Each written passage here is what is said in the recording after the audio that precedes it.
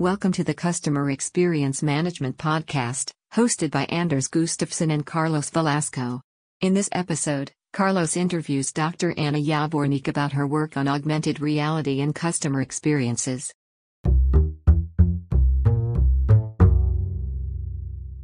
Welcome everyone to the Customer Experience Management Podcast. This is Carlos Velasco, and I am very happy to be here today with Anna Javorník. We're going to be discussing a very, very interesting topic, the topic of augmented reality filters, and many other topics that gravitate around this. Anna Javorník is a lecturer in digital marketing at the School of Management at Business at the University of Bristol. Her research, broadly speaking, because she touches on multiple areas, focuses on consumer behavior and digital marketing, but she really specializes in immersive technologies.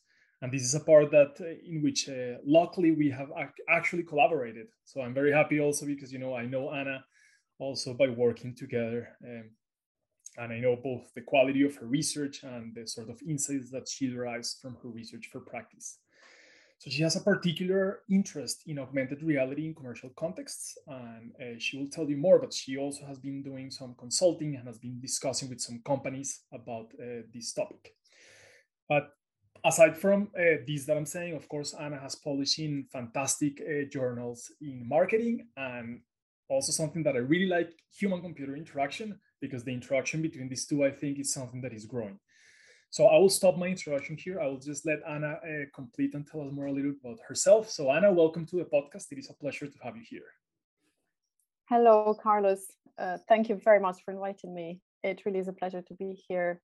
And especially because I listen to this podcast a lot. And this year I've actually included it as learning material in my Master Digital Marketing unit. I think it's a great addition. And I'm very grateful to you and Anders, for sharing these kind of more innovative approaches to learning and knowledge. Thanks very much again. And you mentioned, a couple of things about my research. So maybe I can just expand a little bit on that. So indeed, my main focus is on augmented reality. I do research in other areas, but this has really been kind of predominant focus since my PhD. And I actually started working on it at a time when AR only started appearing in marketing or wasn't even there, which actually gave me some opportunities to contribute some of that initial knowledge in the area, which was very exciting at the time, but also scary because it was this vast empty space. Yeah. I guess, as you mentioned, I'm particularly grateful to have the opportunity for collaboration with companies in this space, particularly, for instance, in the retail sector. So to see how some of that academic knowledge can feed into practice and allow practitioners to develop new approaches and implement this technology. And I've been doing that with collaborators from human-computer interaction, which again, I think it's such an important angle to bring into marketing research.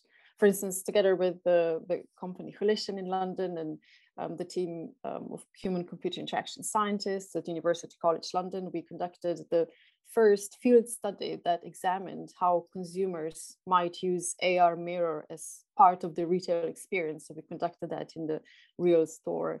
And that was really, really exciting. Fantastic. And I guess maybe just one thing to mention is that it's been amazing to see how the research in this area has grown.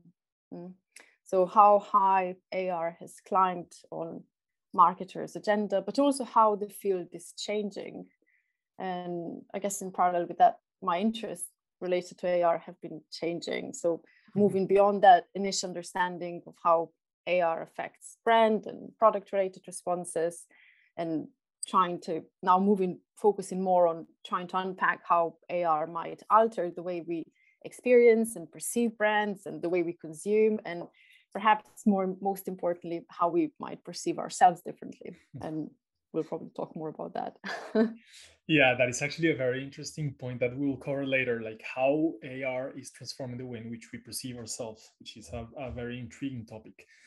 But Anna, you mentioned something, and I just want to highlight this. You did some very early work in augmented reality in marketing. You have a 2016 paper that does a review of augmented reality, and you also have a sort of more perhaps historical piece in Harvard Business Review on AR that I was just checking in the past few days again. Maybe let's start from the beginning. What is AR, and where does it come from? For those naive, listeners that might just be new to the topic. Yes, of course. So AR is essentially a technology, a very exciting technology, I think, that visually overlays virtual information, virtual objects, virtual entities onto our physical surrounding. And importantly, it permits us to interact with these virtual objects in real time. So, as example, if we move, then this virtual object that we see in our physical space should react in the same way as a physical object would, or change its its position in the space so that we can see it from that different angle according to our movements. Now, there are different technologies that can display this virtual overlay. Most commonly used are mobile phones, so we can see them. We can see these virtual annotations on our mobile screens. The famous one is where we see ourselves with AR filters overlaid. That's very commonly used on social media. Or we can see virtual products, for instance, a virtual ice cream on a table in front of us. Now, there are other technologies that we can access AR with. So these virtual items can be viewed, for instance, with head-mounted displays like HoloLens. But that's less commonly used because it's less accessible technology. Or smart goggles, such as, for instance, the Snapchat's AR spectacles. But here it's important to mention, for instance, that spectacles, they're not yet for sale, and it's unclear when AR smart glasses will be ready on a wider scale and when people will be ready to use them on such a wide scale. And one last thing I think important to mention is to keep in mind how AR differs from virtual reality, given that the two are often mentioned together and kind of belong to this similar group of extended realities, if you will. So when you're in VR, everything you see is virtual, is synthetic, is computer generated. AR, on the other hand, is this combination of physical world and virtual entities. So in that sense, it's quite a different proposition. Yeah, that makes absolute sense. One thing that I got intrigued of when I was reading one of these early articles that you published is something that I guess it happens with many technologies, but I saw it clearly here in AR as well, which is that the technology in itself is not new, right? Which is the same as when we talk about VR, like the first head-mounted displays are quite old, decades ago. Exactly. So when this all started, and why is it that now we are really, talking about this so deeply, I guess? Yeah, I think, this is really interesting to think about. And I was fascinated to discover that, AR and VR have been work in progress in computer labs, for instance, since the late 60s. Okay, so this technology has been ongoing investigation, but at some point, I think it's largely thanks to the technology that's available to everyday user that we are able to use it on a wider scale. Okay.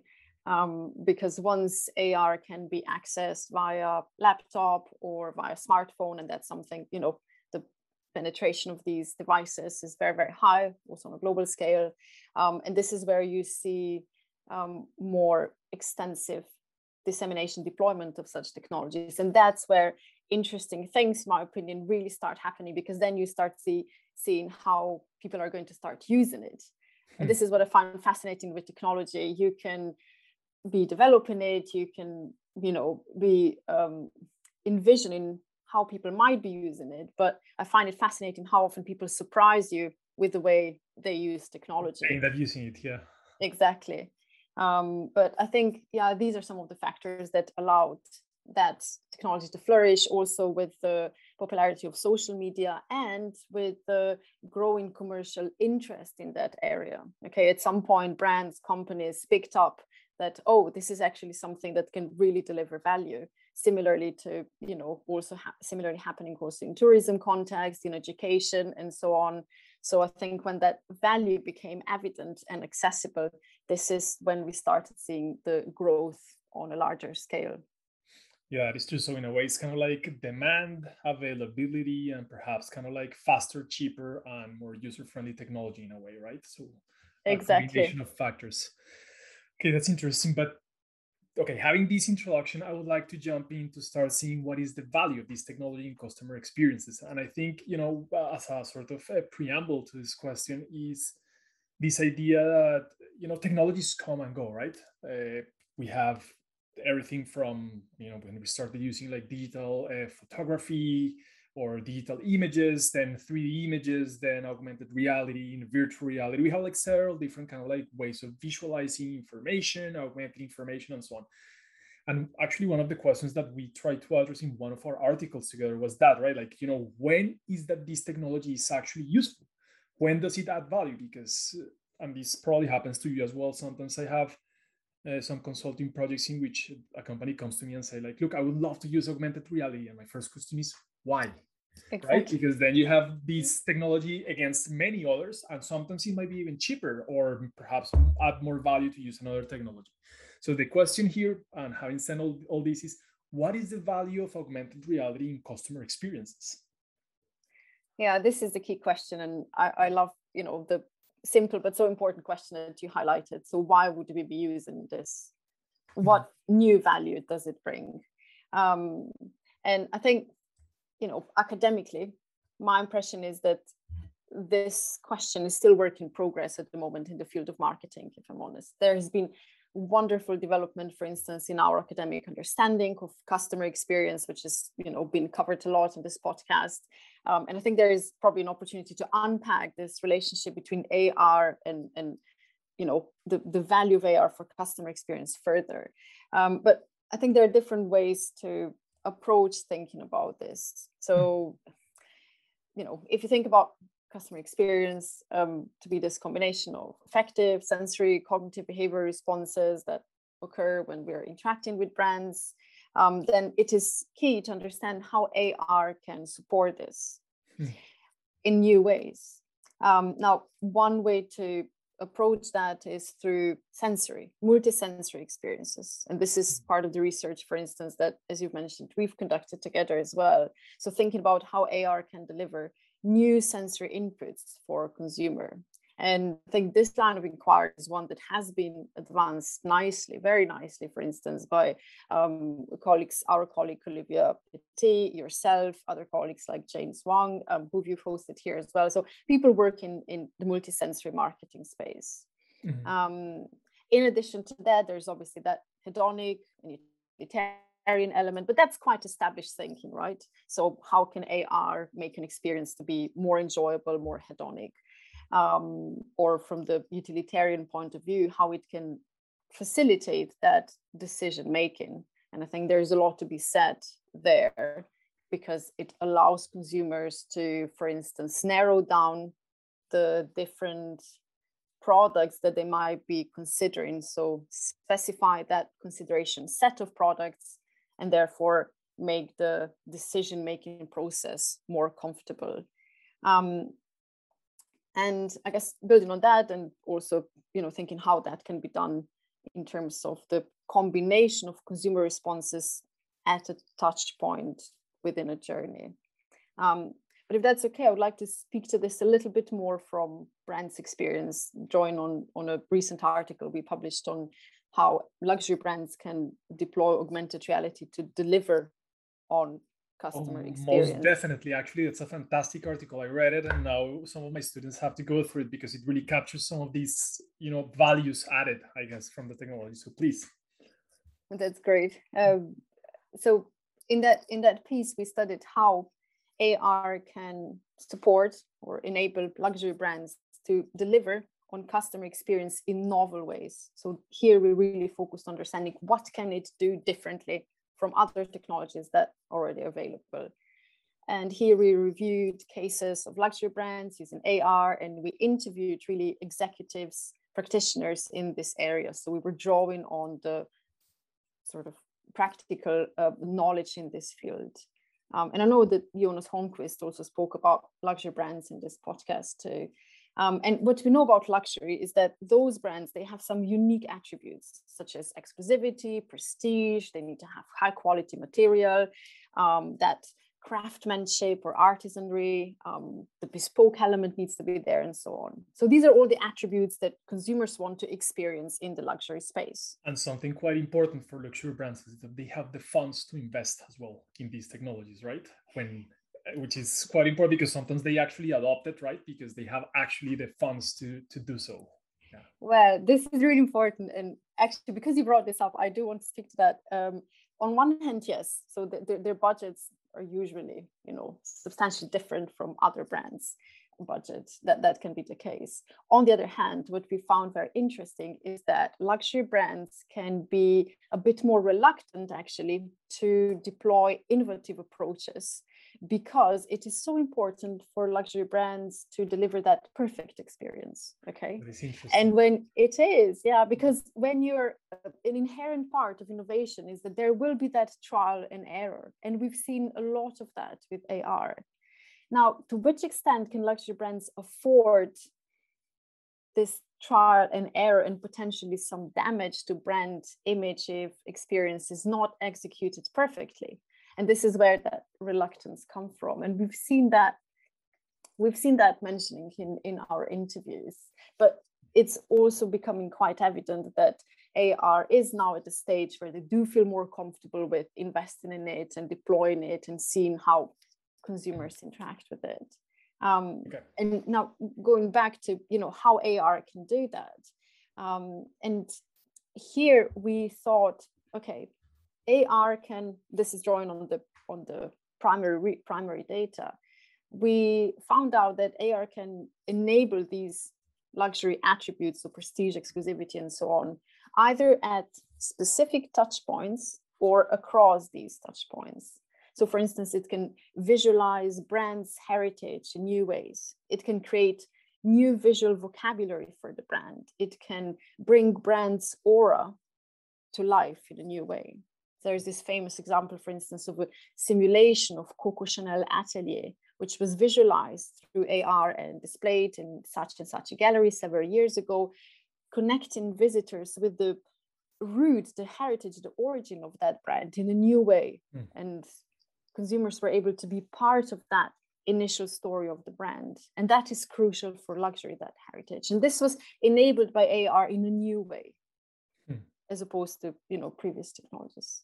And then, of course, there's the opportunity to provide these highly hedonic brand experiences, because that sensory element is so highly appealing. It's creating this joy and elevation, even we name it, for instance, through exclusive offers that are tied to a specific location that you can unlock through your mobile, and you will see a compelling visualization that is capturing brand's essence in a new way and allowing you to be part of that, because the visual and physical collide. So that's definitely novel. And the final thing that we highlight is that, it's important to go beyond these touch points. So for instance, other colleagues from augmented research like Jonas Heller and Tim Hilliken, they have been exploring quite a lot how AR can support decision-making. And in the context of luxury brands in AR, we were interested how AR can deliver this highly personalized visualization of a product or a service.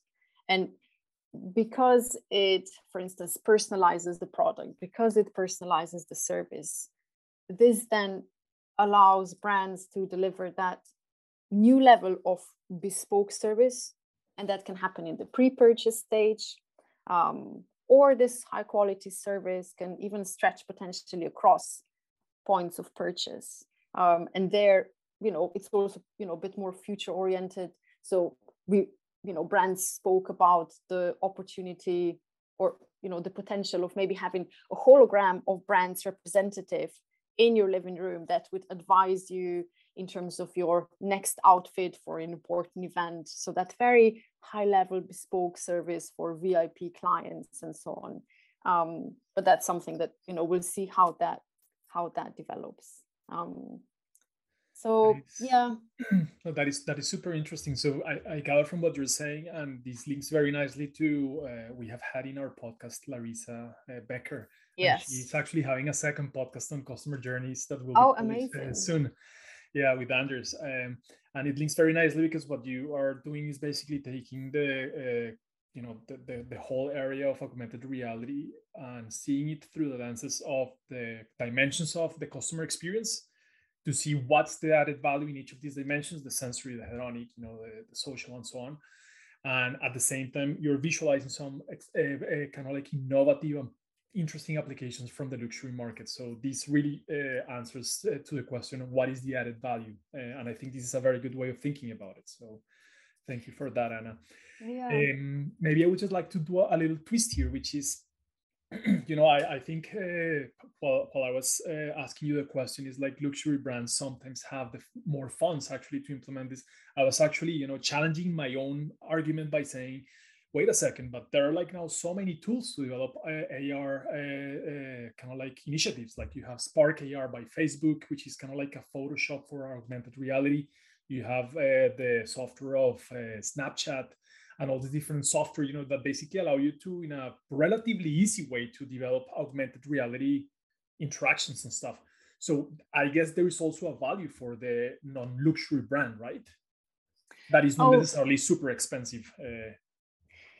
Exactly. No, I think that's a really good point, because non-luxury brands do not need to necessarily differentiate themselves in that exclusive manner as luxury brands do. So the platforms that have, like Facebook and Spark AR and Instagram and so on, that have enabled the deployment of AR, for instance, through filters or other kind of experiences, like Snapchat is very good in that. That really provides kind of an easier, way for means. Yeah, thank you. For brands to explore in what way the interactions with consumers in the context of social media platforms can transform or be enhanced, be augmented through this added layer of visualization. And yeah, it's very exciting, and you really see brands picking up on that. So there is a lot going on in that area. So yeah, this democratization of AR that's happening is very, very good in that regard. And I think, we also see here the importance of collaboration between the social media giants and the brands, right? So from the point of view of how do you organizationally, what is the process of this innovation? I think the key players in that process have been kind of redefined. Okay, so you have some agencies that can act as intermediates,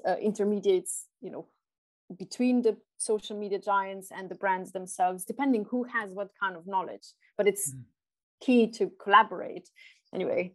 No, that makes absolute sense. And I think what you were saying actually links very well with the next question that I wanted to ask, which is, we see that many of these social media platforms now facilitate, the deployment of these AR strategies. And one that has been exploding, I guess, in the last few years is the one of altering our own appearances, right? So you have filters by L'Oreal, you have filters by multiple different companies that are just showing ways in which you can actually augment things both in your physical environment, but more importantly, and related to your research, altering our own appearance, right?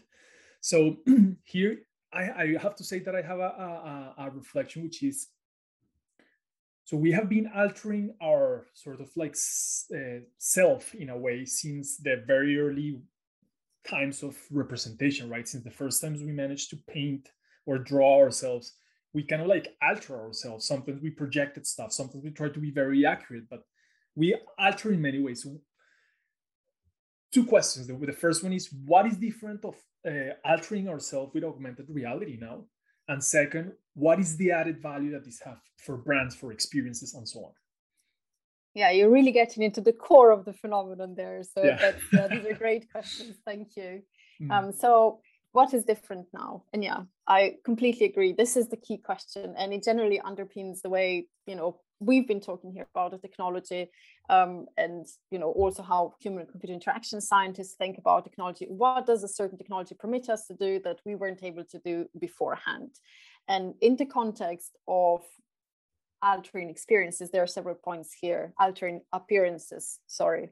There are several points to mention. So first, these alterations of our face, of our body, are virtual, which means that that tangible tactile element is in a way eliminated.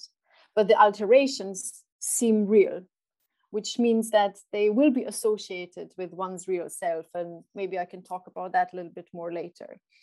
But the second point to mention here is that these alterations, they are ephemeral. So they can appear and disappear much more quickly, as opposed to alterations that, you know, we've been doing in the, you know, since the dawn of humankind, really. So they can be very fleeting experiences.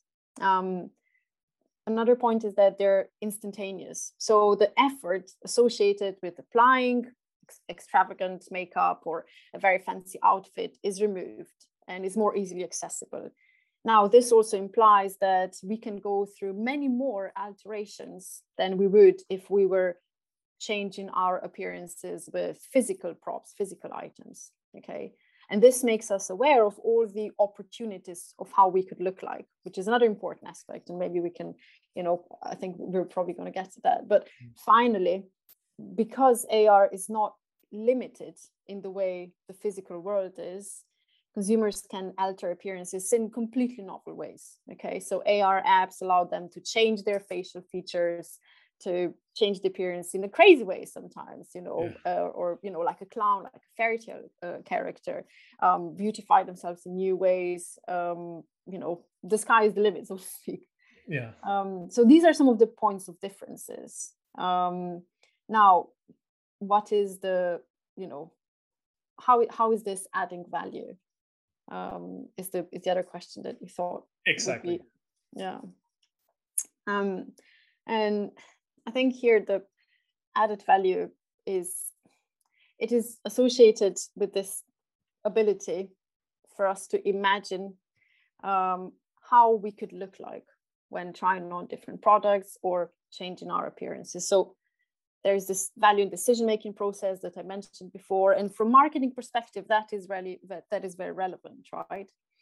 But I think there's another component here, which is the psychological component. And I think it's very strong. And I think this is still an unexplored area, and is the one that I'm quite keen to contribute to. And we're trying to do that through the research. And here I think the value is linked to self-concept, okay, to the notion of our identity, to the question of who we are. And AR provides you with tools to visually explore yourself in these new ways that I've just spoken about. So you have processes like self-transformation, self-expression, self-expansion. So, you know, changing yourself in new ways, you have that available at the tip of your finger. And with a couple of clicks, right? Because I guess exactly. Before it could be, you know, you have to go to the shop and buy the outfit, maybe whatever you want to look like. But here's just a few clicks, a few, you know, interactions with the touch screen, and that's it. Exactly. Yes. So it's available in a different way, but also you can cross maybe some of the boundaries that otherwise exist physically, which is very exciting, like I was talking about before, that, you know, you can make these changes in completely new ways.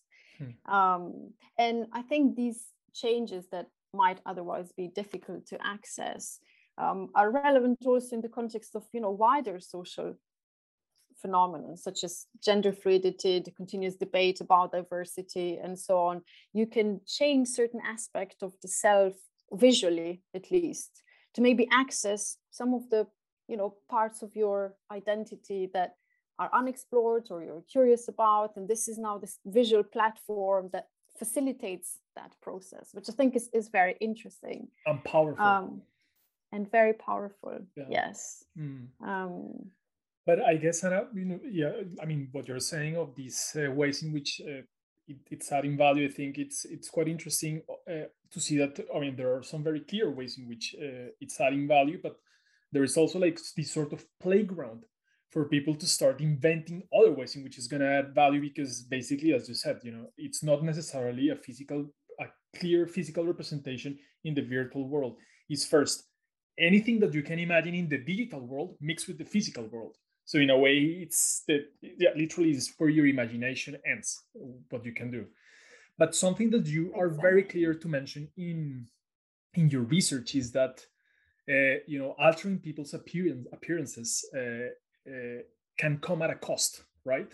And I'm very, very happy actually that you are covering this, because like, as we see all these digital transformations, AR, but including others as well, we need to wonder ourselves, is like, what are the implications of this? So what are the costs that you see associated with this? And here I'm referring in particular, for all our listeners, and I recently published an article which is called Augmented Self, the effects of virtual face augmentation on consumers' self-concept. I will post this article in the description of the podcast, and also some links associated with Anna, so that you can get in touch if you like. So I'm referring to this article where you basically explore some of these costs. If you can tell us about that would be great, Anna. Thank you very much for mentioning this work. Yes, I do think this is a really important question. I'm glad you find it important and relevant as well to think about these costs. Okay, to think more about the complexity of how AR is changing our world, and in this particular case, ourselves. And indeed, I think in addition to these opportunities that we've been talking about, there is clearly a cost associated with this appearance change.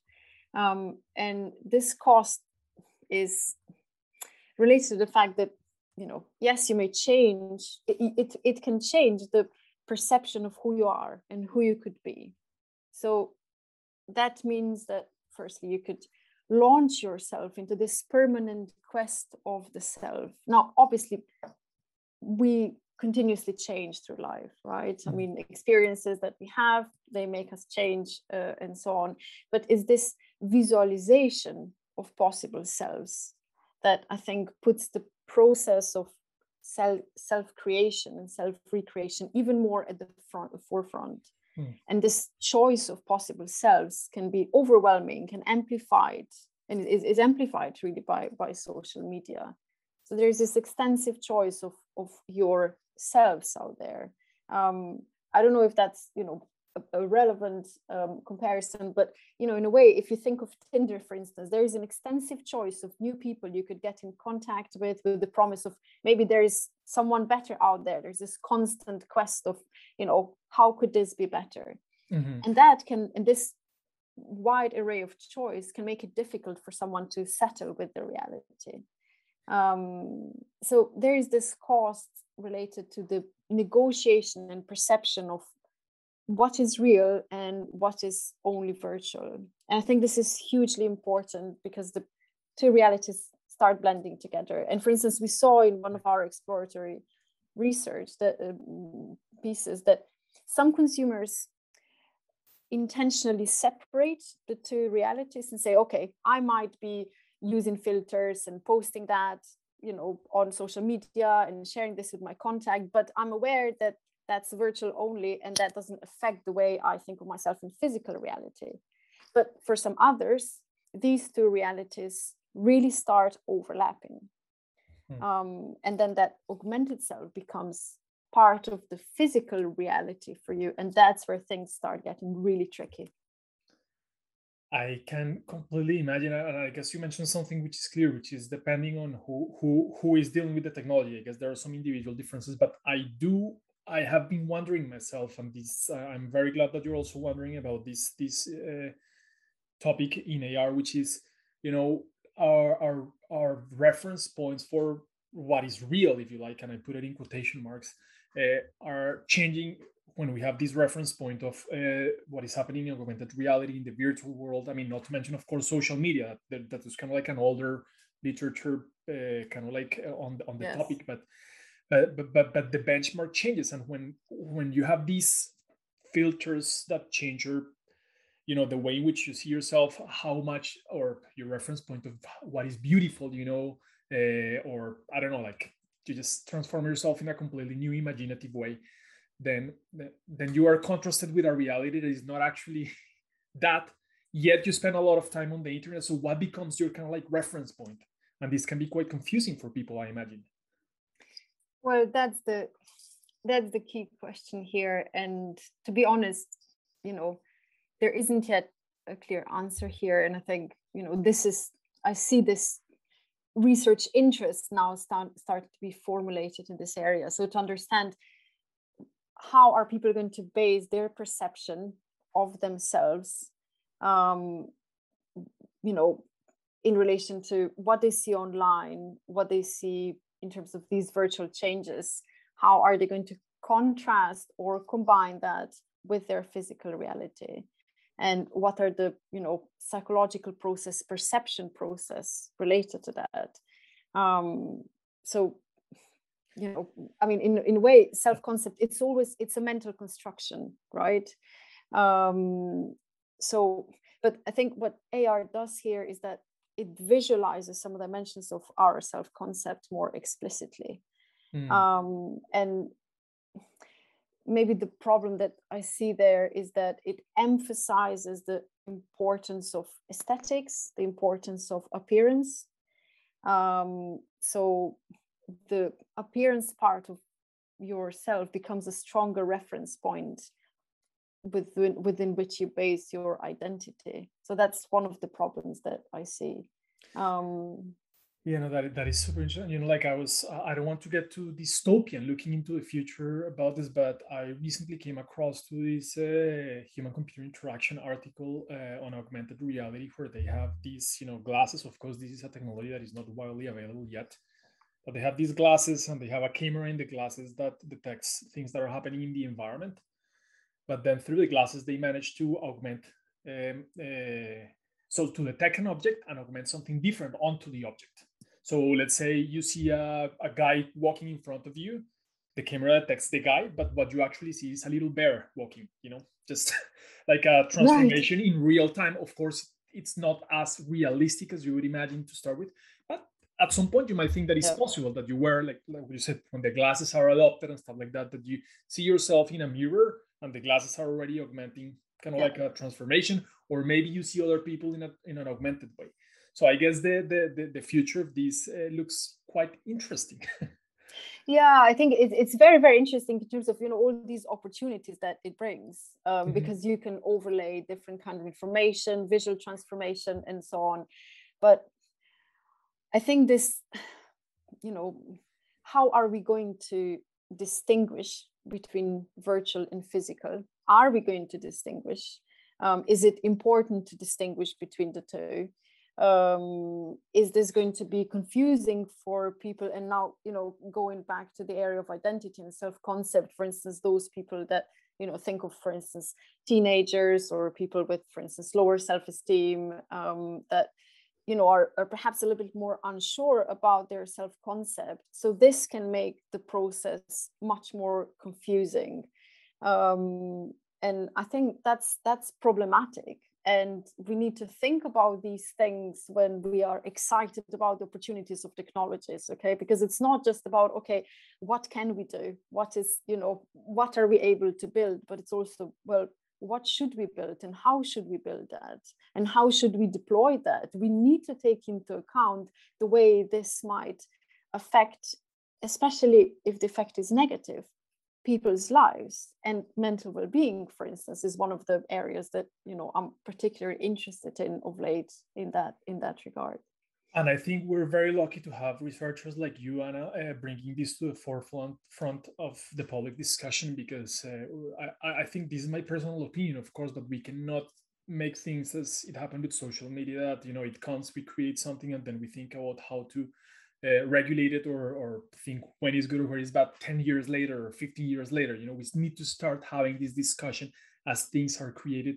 And I'm very happy, to see that your work is actually putting this in the public's eye, so that we discuss this. We see what are the implications, what are the long-term implications, and given the technologies that are coming as well, and how these will become even more accessible, cheaper, faster, and so on, we can actually start anticipating and perhaps reacting and preventing the negative effects that this may happen, right?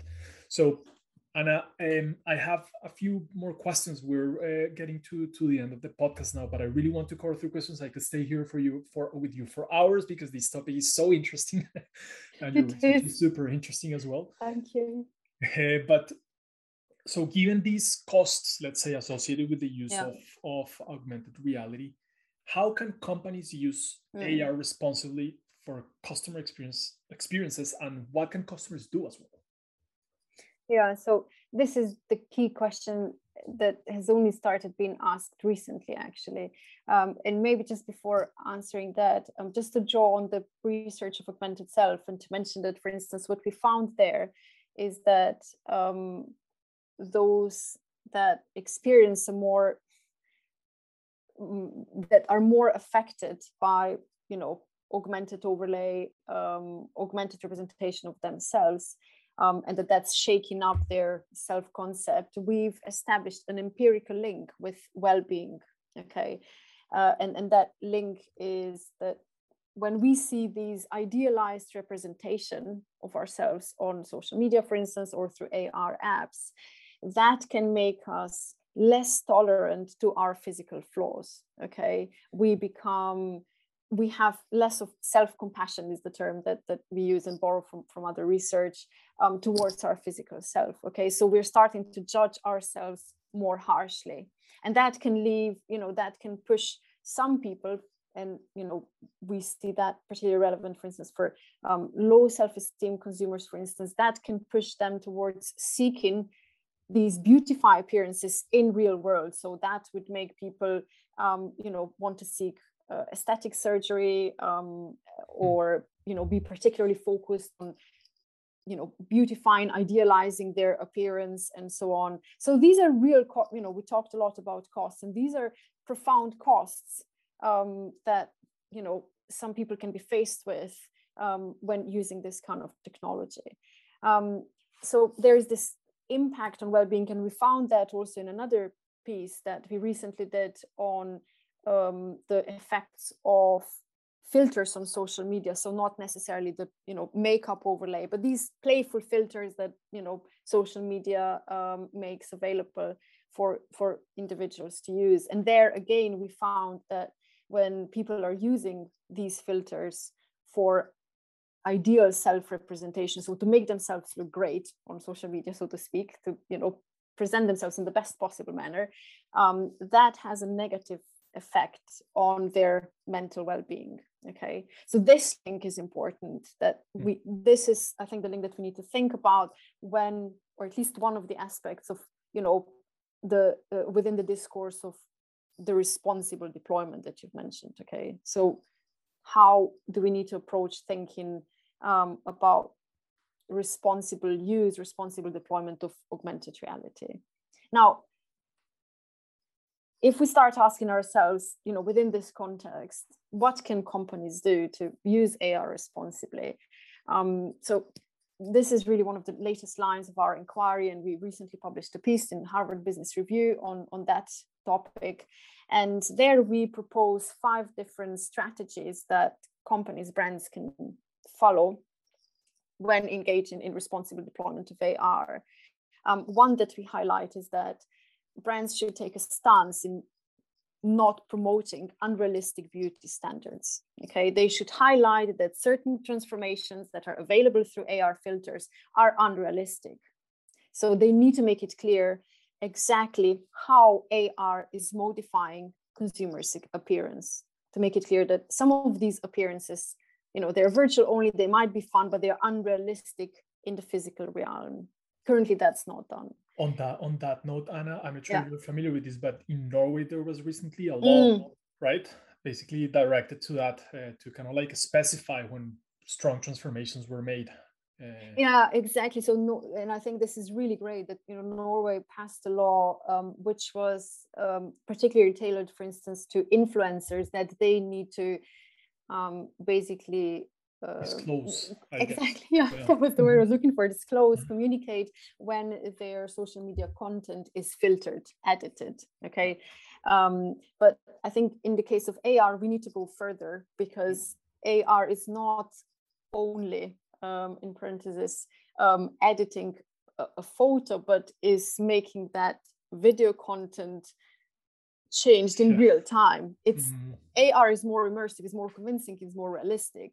So that, and it's not static, right? Exactly. Exactly. Yes. So there needs to be this kind of policy, but more tailored to the specific characteristics of AR. And I think, also within this, so thinking again about these strategies that companies can follow, they can, for instance, in some way contribute towards building that positive self-image, given that negative self-image and mental health are becoming more and more of a problem. And AR filters, to some extent, contribute to that. So companies need to be part of that discourse, I think, and engage in that and highlight what is important here for consumers to think about when they're using AR filters. So acknowledging and addressing these mental health risks. But I think, it needs to go beyond that. So for instance, I think that, when developing this technology, there should be collaboration with experts from domains such as psychology, human-computer interaction, consumer behavior, to conduct research and then say, okay, we need to do checks before deploying, before launching certain technology. So for instance, I know that filters offered on Facebook go through internal approval to be scanned for issues such as hate speech and nudity. But we don't do that for other aspects of mental well-being, such as unrealistic beauty standards. And I think we need to start doing that. There need to be policies launched, within that space. So I think, I would like to highlight this as a final note in that question, is that there is a strong need for a code of ethics when it comes to AR deployment. And I know that, in the introductory episode now of the season 2, both you and Anders highlighted the importance of ethics in consumer behavior, that there is a need for more discourse on that. And I completely agree. I really, really do. And I think there's room for much more formal public policy guidance on that, specifically, in relation to AR filters, how to prevent these harmful effects on users' psychological well-being. And that's why we need more research and collaboration with policymakers.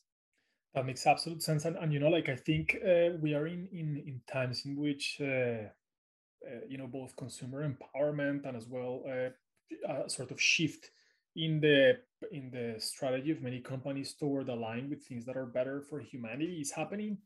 And one of the things that I think could also complement what you're saying is this idea of, many companies actually do research before launching some of the strategies that they have, both, ads, social media campaigns, AR filters, and so on. So it's not crazy to think that maybe at some point, some of the companies could actually include some metrics of the impact, perhaps the negative impact that their strategies might have in their target groups, such that they can contribute both to the discussion and public policy making around what things are good for us and not, and at the same time to prevent actually launching something that might actually harm a vulnerable target group, for example. So I think, yeah. That's a really cool point, Carlos. And to my knowledge, such metrics haven't yet been developed. So there is definitely, specifically to the topic of AR filters and beauty standards and so on.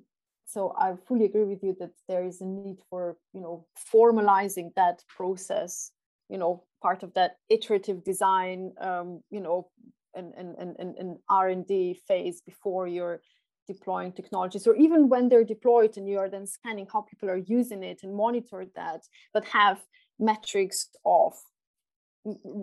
related to mental well-being included in that space. So yeah, it's really important what you're mentioning. Yeah, I think we should try to prevent rather than intervene, right? Which is kind of like what you in public policy, but of course it's not always easy. So the world is complex. So, but it's sure. Yeah. And my final 2 questions now. I promise these are the final 2 questions. Thinking about the future.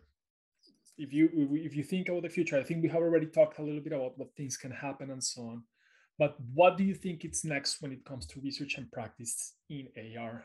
I know that many people are talking about metaverse, and all these topics, which, to be fair, we were discussing in another podcast on blockchain. Like metaverse is just kind of like an evolution. Many people think about this as this real matrix-like kind of environment, but it's just an evolution, right? It's not necessarily like It's just like a new concept, but or an old concept that is kind of like being used now, I guess. But if you look at the future in research and practice, what do you see? Yeah. So I think, the future is incredibly exciting, but it's also unpredictable, which is the part that I find exciting, because you cannot predict exactly how people are going to use technology. And thank God, if you ask me. Yeah. So I think one of the things thinking about augmented reality is, probably a reevaluation of the role that physical space plays in our lives, especially after COVID, and understanding how virtual and physical space collide now that we're spending more and more time online, and how AR is going to be more and more integrated as part of that. But I think this role of virtual in physical and physical in virtual is something that will now be redefined as we go forward. But we don't know yet to what extent are people going to be willing to kind of offset their lives into these pockets of virtuality around them. Okay, so which activities will be kind of transferred there, within which realms, when it comes to workspace, when it comes to work, when it comes to private experiences, traveling, experiences with brands, social contexts, and so on. To which extent is the virtual element, and even if it's integrated in physical environment as augmented reality is, to which extent is that going to eat the physical world, so to speak? So that's one really important aspect to keep an eye on. The second one, I think, is the role of AI in building these immersive customer experiences that we spoke about today. And we see that, for instance, through the recent rise of virtual influencers. Okay, so virtual only influencers that can be situated in physical world, but they're powered through AI, and they're transforming the advertising branding space at the moment.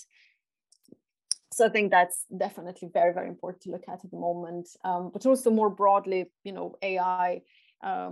My PhD student is conducting some fascinating research into these new dynamics emerging between the self-concept and artificial intelligence. So I think the emergence of AI is adding new complexity to the identity project that we spoke about today. And given how much is happening in the artificial intelligence space, the understanding of this link between AI and AR is crucial. And I think there's much more to be done there, both in terms of research, but also to observe what phenomena are emerging and then investigate them. So this kind of phenomenon-driven research. And then, of course, the metaverse. And I agree with you, it's not this disruptive, transformational, phenomenon that appears, is the next step. Still, I think it's brought new dimensions to the discourse around immersive technologies. I guess from the point of view of AR, it will be important to understand, what part of metaverse is going to be AR as opposed to VR, when you're, completely immersed into virtual. Who will be building these spaces? For instance, we saw this week that Meta's stocks plunged. Was that a reaction to, oh, we are not that keen on the virtual space that you're building for us? So, not wanting the tech giants like Zuckerberg and the like to be owning that space. So how is the construction of that space going to happen? I think this is really, really important, because that links to the questions like privacy and ethics that we've been talking about today. So I see the discourse around AR to be widening and touching on these social questions, socioeconomic questions, cultural aspects, and so on. So I find it very fascinating how this discourse is growing, and rightfully so. No, this is fascinating, and what you're saying, and it's like the future really has. I mean, it's very exciting to think about it.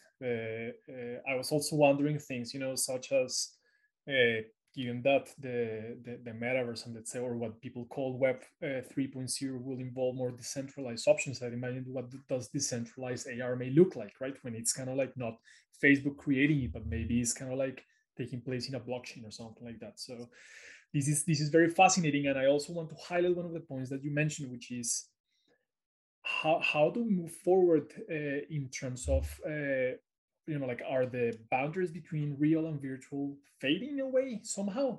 And like, this is also a topic that I find particularly intriguing. But anyway, like, the future looks bright.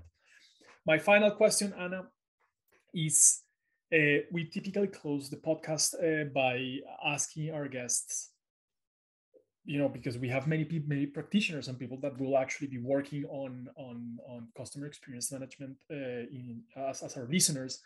What recommendations would you give them based on your research? If you can give them, like, I don't know, some key recommendations, what would that be? Yeah, thank you, Carlos. It's always important to think about how we can apply the academic research into real world.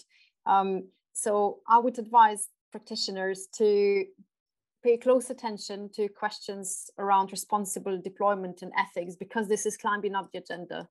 We spoke about that here, but I see that rising, excuse me, as an important point also on other platforms, within international bodies, governing bodies, and so on. So do not ignore this. Do not ignore this discourse. See how you can get involved in it, how that can be meaningfully integrated as part of the brand narrative, for instance, so that you're taking part in that important discourse. Secondly, given how the technology is developing, it is crucial really to be building interdisciplinary teams. Okay, so collaborate, for instance, for marketers, it's crucial to collaborate beyond the boundaries of marketers. And it is not always easy to have conversations where you have both designers and you have marketers and you have market researchers and you have computer scientists, developers, and so on. These conversations are not easy, admittedly, because not everyone is using the same lingua. Maybe you're talking about the same phenomenon with different languages and so on. But it's only through these kind of collaborations that meaningful deployment that covers not only technology, but also, the human experience and obviously the marketing aspects, which are so important for companies, that they can all be covered and brought together in a meaningful way. Some companies are doing that, and I applaud them for it. And some are kind of still shying away from that approach, but I think it's a key approach if you really want to do immersive technology as well. Another thing to emphasize, I think, is that when we talk specifically, for instance, about how AR is used for personalizing someone's appearance or alternate and so on, changing someone's appearance, allow there for as much personalization as possible. Okay, do not shoehorn consumers into pre-established mold too much. Allow them for freedom, give them some control over the use of this technology, obviously make it easy for them. But it's like that you can allow for diversity, that allows you to integrate these values like diversity and inclusivity into AR experiences, into experience with extended realities such as metaverse and so on. So this, I think, is really, really important and will attract wider group of consumers into such experiences, if you will. I think maybe the final thing that's we saw that from our research, is that the appetite for self-change, for instance, differs. Okay, some want complete transformation and are brave enough to launch themselves into that. Others are much more reluctant to do so for various reasons. And AR needs to cater to these different tastes. Okay, it needs to allow different people to appropriate it in a way that is suitable and comfortable for them. So I think it's about understanding the complexity of that human experience, okay, that will permit marketers to deploy AR in a meaningful way, such that it is meaningful for different consumers and therefore exciting and therefore useful for companies and so on. These are some of the points, for instance, that are useful to think about. And this is such a fantastic way to finish the podcast, Anna. Understanding the complexity of human experience. Perfectly aligned with the aim of this podcast. So thank you so much for those points. For our listeners, it's been a pleasure to have Anna Jawornik today. Please go and check her work. I'm going to post the link to her article, Augmented Self, the Effects of Virtual Face Augmentation on Consumers' Self-Concept. But not only that article, she has fantastic research published and many interesting ones that I'm actually looking forward to reading already. So I will post her website so that you can track any of the research that she publishes in the future. Anna, thank you so much for being with us today. It was a pleasure to have you, and hope that you also enjoy